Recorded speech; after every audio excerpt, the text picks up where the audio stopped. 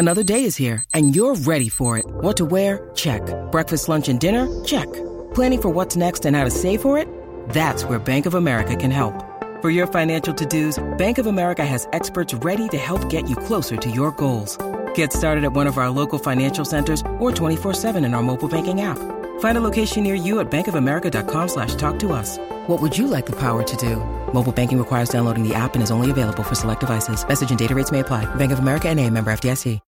When you need mealtime inspiration, it's worth shopping Kroger, where you'll find over 30,000 mouth-watering choices that excite your inner foodie. And no matter what tasty choice you make, you'll enjoy our everyday low prices, plus extra ways to save, like digital coupons worth over $600 each week. You can also save up to $1 off per gallon at the pump with fuel points. More savings and more inspiring flavors make shopping Kroger worth it every time. Kroger, fresh for everyone. Fuel restrictions apply.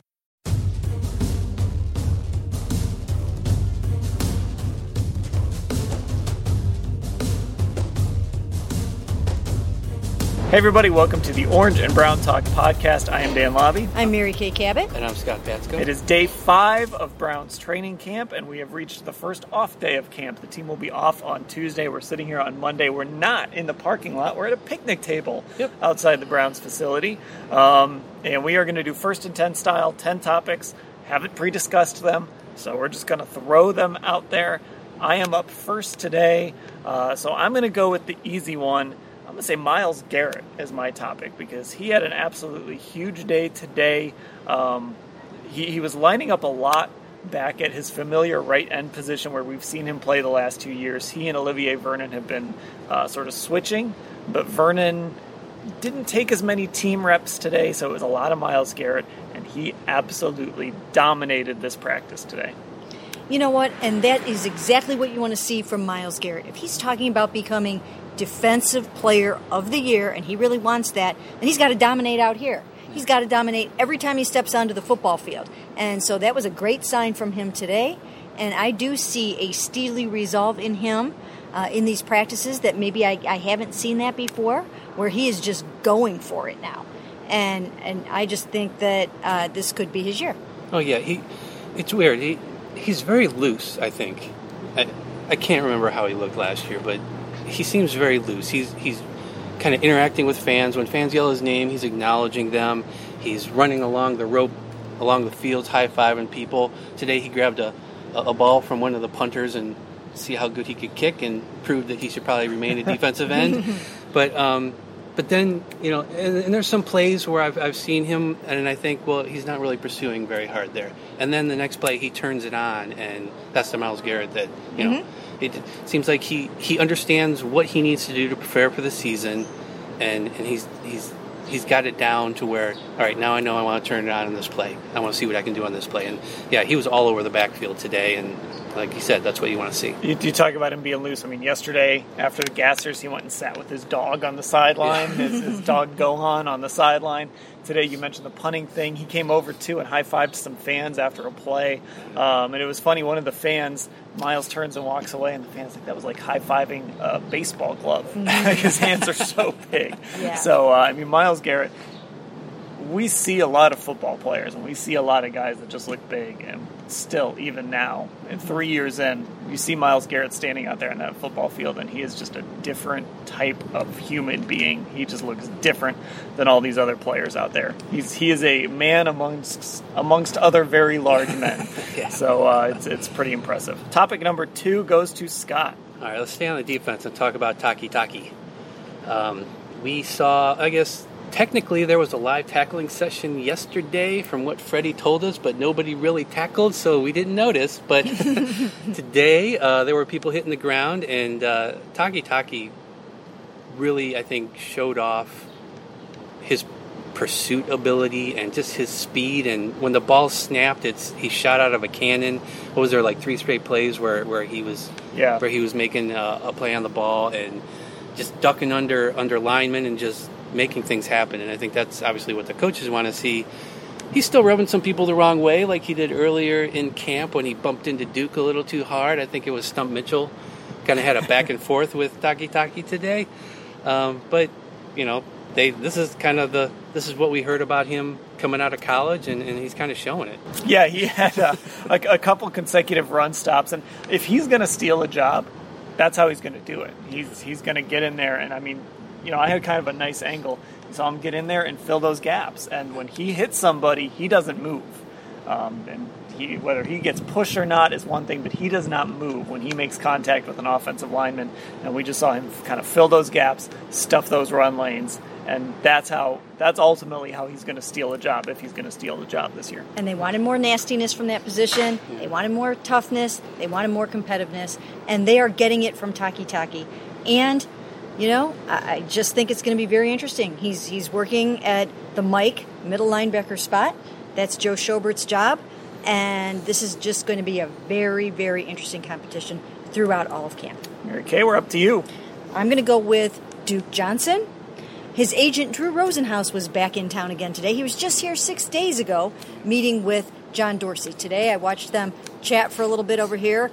Drew was in the friends and family tent for a little while. He talked to Elliot Wolf, the assistant GM. He talked to John Dorsey. I grabbed just a very brief moment with Drew. He said that he's going to keep the discussions internal and private right now. I grabbed John Dorsey for a very quick second about it, and he said nothing's changed. I already told you, like I told you guys, we're still not trading him. And then a little bit later, I talked to Chris Kirksey about Duke, because they're really, really good friends.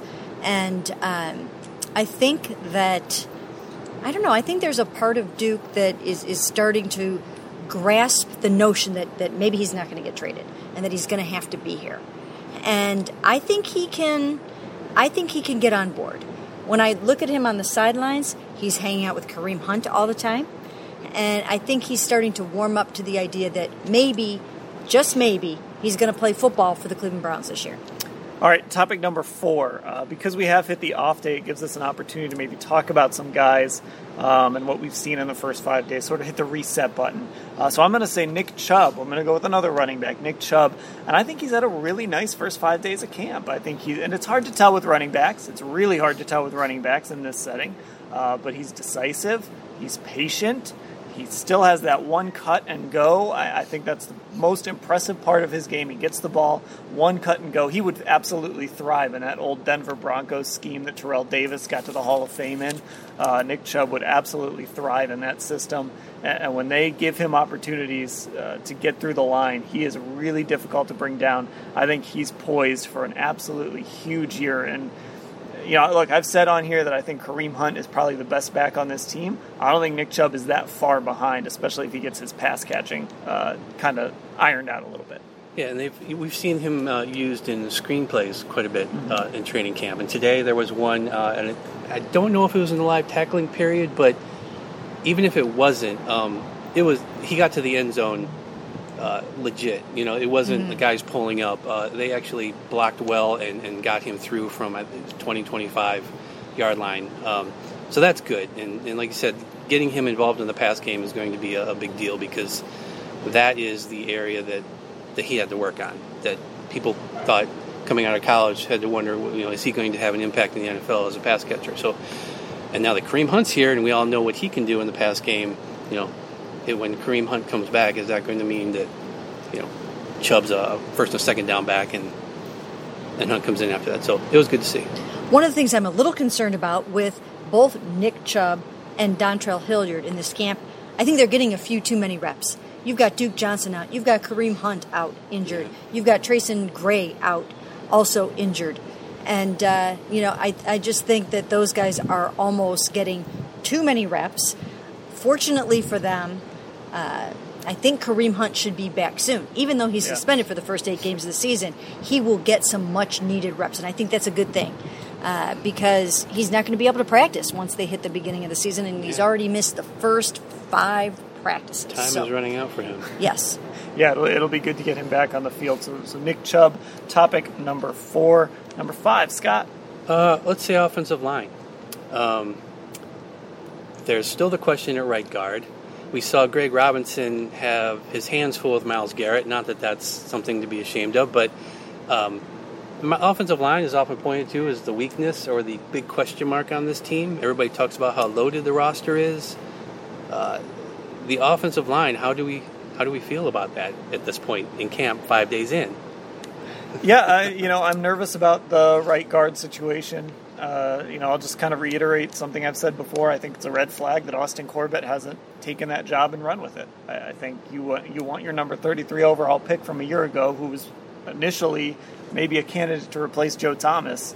You'd like to see that guy come in here in year 2 and really take that job and own it, and it hasn't happened. So that's a concern. Greg Robinson, I don't know how to judge him going against Myles Garrett. Like, Myles Garrett is really good and has a chance to be a Pro Bowler again. Myles Garrett's ceiling is Hall of Famer. He has work to do to get there, but that's his ceiling, so it's hard to really judge when Greg Robinson is going against him. But again, this is a guy that 2 other teams have given up on. So, is the string going to run out on Greg Robinson here, or is he going to be able to give them a full season?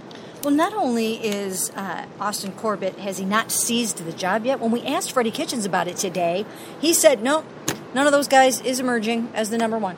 It's not like anybody has nosed ahead a little bit. Nope, still a 3-way tie at the right guard spot. And I do think that's a little bit of a concern at this point. How many times, for how many years have I been hearing offensive linemen say, we have to work together like the 5 fingers on a glove or the 5 fingers on a hand or whatever. And here they are, not sure who the right guard is. And those are big shoes to fill, Kevin Zeitler last year. He played really well. Yeah. And when you look at, some of the reasons why Baker Mayfield was only sacked 5 times in the last 8 games, Kevin Zeitler was a big reason for that. So I am mildly concerned about that spot. Okay, Mary Kay, number 6. Number 6 is Odell Beckham Jr. getting some veteran rest today. Today was D-Day, apparently, according to the exercise scientists. Day 5 of training camp is a very big day for guys to get injured. So there were a number of veterans that got a little bit of a break in reps today, especially in team drills, and that was OBJ, that was Jarvis, that was Olivier Vernon, and probably some other guys. But I think Freddie is finding out that there are some analytics involved with staying healthy, and that was a big topic last year, and so it's kind of a compromise for him. He is giving the guys the reps off that they need, that the exercise scientists are telling him needs to happen. He's embracing that, but with his own twist on it, and that is to keep them engaged, to keep them in uniform, and to have them, on the sidelines and around the team instead of just, over by the bikes or somewhere else. Yeah, they're really following not just their position groups around, but kind of their roles around. So like Duke Johnson isn't just with the running backs, but today during punt return, he was out there with the other guys returning punts. He was just standing there watching, but Duke Johnson would normally be in that drill taking reps, fielding punts, and he was standing there with that group. So, we're seeing these guys really kind of follow everybody around as Freddie tries to reduce their workload. And this has been a really physical, long, hot camp. Mm-hmm. I mean, this has not been an easy camp at all. This is, even going back to Mike Pettin, his camp weren't really this physical and tough. I think this has probably been, at least in my short time here, not as many coaches as you have seen, Mary Kay, mm-hmm. But this has been probably one of the more physical camps that I've seen, especially under this new CBA. Well, today was the 3rd straight day in pads. Yeah. And they did live tackling to the ground again. They were supposed to have some yesterday, but they just weren't tackling yesterday. But they did live tackling to the ground today. And like you said, it's a very, very physical camp. And it was hot today. Full pads. I mean, it was in probably the mid-80s, full blasting sun. So, 3 days, I think 3 days in a row in pads is a lot to me. All right, it's up to me, number 7. I'm going to test the knowledge of, not the bottom of the roster, but some of the maybe sleepers who have stood out to you, or some names that you're a little surprised that you've seen playing. So, whatever, your 5th wide receiver, 6th wide receiver, some guys here in these first few days. I'm going to pull out a really random one because it just stands out to me that this guy's running with the second team, and he was around last year. How about Lindsey Pipkins getting some time as the number 2 corner with the second team? That's been sort of, this is obviously a guy they liked that they brought in last year. Didn't play a whole lot, but he's getting some time up the depth chart at corner. So that's a name that I've been kind of like, Okay. I didn't expect to necessarily see him there, so that's the name I'm going to throw out. I think an easy one to say is Blake Jackson. Yeah. I think Damian Ratley's absence from training camp has helped him and maybe a couple other guys. Ishmael Hyman, I think, took advantage of that during OTAs a little bit. But Blake Jackson's had some really good camp days here, working mostly with the third team, although I think he was with the second team a little bit today because Odell wasn't doing team drill, so everybody kind of moved. I think Derek Willis moved up to first team for a little bit. But Blake Jackson, he's in that Odell role further down the depth chart, and he's the guy who's making catches and making moves trying to get yards after the catch, and he's diving for balls in the end zone and just making a case for why he should be one of those last guys. So he's someone that through the first 5 days here, people have noticed. An interesting note about Blake, too, he told us this at Jarvis Landry's softball game. He actually knows Odell Beckham, has a little bit of a relationship with him. So the two kind of ran in the same circles in Texas at some point. So when Jarvis and Odell would work out there. So there you go. He has a little bit of a connection with Odell to begin with. One of the guys that I was going to say, and you mentioned him a little bit, was Derek Willis. I mean, we kind of forgot about Derek Willis. In fact, a Browns fan in the stands asked me today, like, who is that number 84? And I'm like, that's Derek Willis from last year. Did you refer him to the 4,000 words I wrote about Derek Willis? I don't know if it was that long. I forgot. But it was long enough. Definitely read it. And once you do, I will too. No, I'm kidding. I did absolutely 100% read your great Derek Willis feature. You worked very hard on it, and it was very, very good. So please go back and read it. But, there's something about him. There's something about Derek Willis. And, you can't coach that kind of size either. Right. He's really tall. And, that's just a good red zone weapon to have somebody like that. So he's got size, speed, and, again, he was injured a lot last year. But he's somebody I think to keep an eye on. All right. Topic number 8 goes to Scott. Let's talk about Freddie Kitchens running his first training camp so far. We've seen 5 days of it. There were questions when he became coach about how his personality would be as somebody who had to oversee everything, who had to discipline people. We saw him as a guy with a great sense of humor when we would hear him as a running backs coach and then more as an offensive coordinator. But out here, he's definitely in charge. This is definitely his deal. He's getting on people when they mess up. He has offensive linemen running laps. He had the team running gassers after a fight. He's not shying away from anything we ask him in press conferences. It's definitely his deal, and I don't know that it's what I expected. It's not the same Freddie Kitchens that we saw last year, I don't think, in interviews. I don't think anybody really watched him that closely on the practice field last year, but he seems to be a little different, at least to me. Yeah, and you really have to be different when you're the head coach. And I think the other thing that this is a work in progress for him. He's probably trying to figure out how much time does he need to spend with the offense, how much time does he need to spend overseeing other things, how much time does he need to spend figuring out what time they want to leave for Indianapolis. Yeah, I mean, there are so many things on his plate right now that I'm sure at times his head is probably spinning. But there's one thing that he's done over these first few days that I'm not sure how I feel about it, and I'm wondering what you guys think. Okay. And that is yelling at the officials and the referees all the time. That has stood out to me. To throw the flag, like barking at the officials. What do you guys think of that? I don't love it. I don't think it's necessary in training camp because I just think, what has he said? He's trying to teach his guys, how to practice right, how to play in games. And the reality is when you're in a game, you're going to bark at the officials and yell at the officials when they screw up, but you've got to overcome that.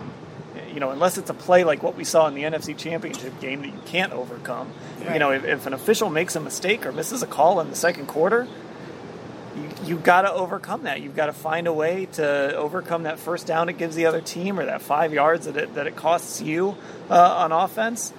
That is something that stood out to me. And it's interesting you brought that up because I thought that, maybe it was Saturday or whatever, I thought it's really...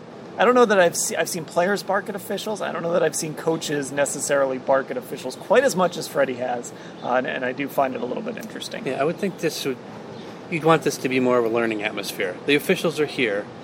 You have them in position to explain why things were called.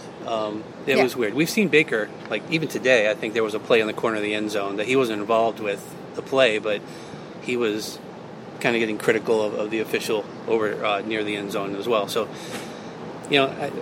I guess I would like to see it be more of a learning thing.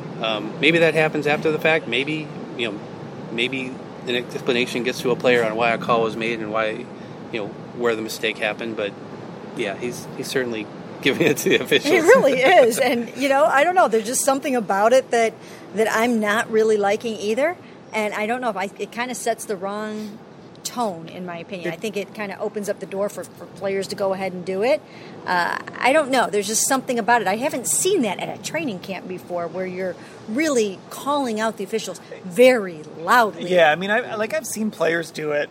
A receiver doesn't get to a ball and you think I've seen players do it. And I have seen some coaches they'll chirp a little bit. Sort of like a baseball manager when he doesn't get a strike call, he'll chirp from the dugout a little bit. Right. But yeah, these have been very front-facing and very public. And these aren't like real officials. These are...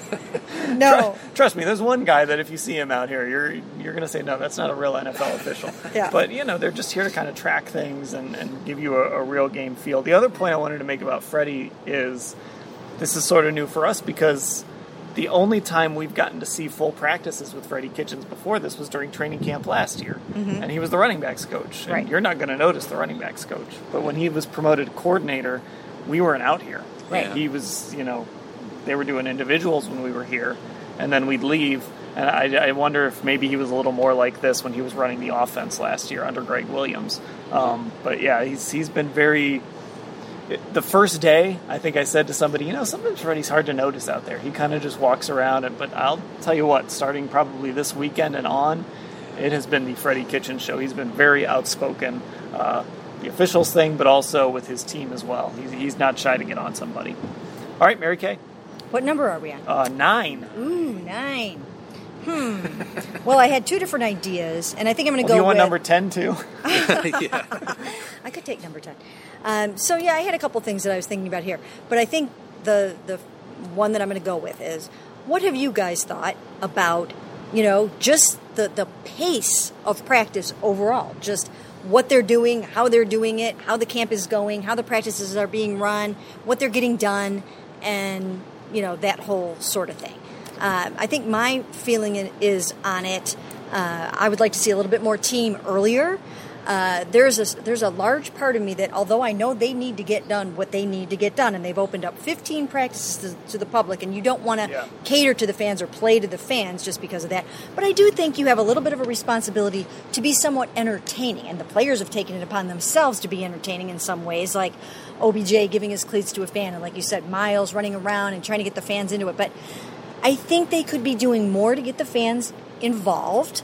And I think they could be doing a little bit of more team early on. Start out with, just get some 11-on-11s going earlier in the practice. And also, I think just practice faster and pick up the pace. More 2-minute, more team, more 11-on-11s. What do you guys think? Yeah, I think, we've seen practices before where they come out, they do their walkthrough, and then they stretch.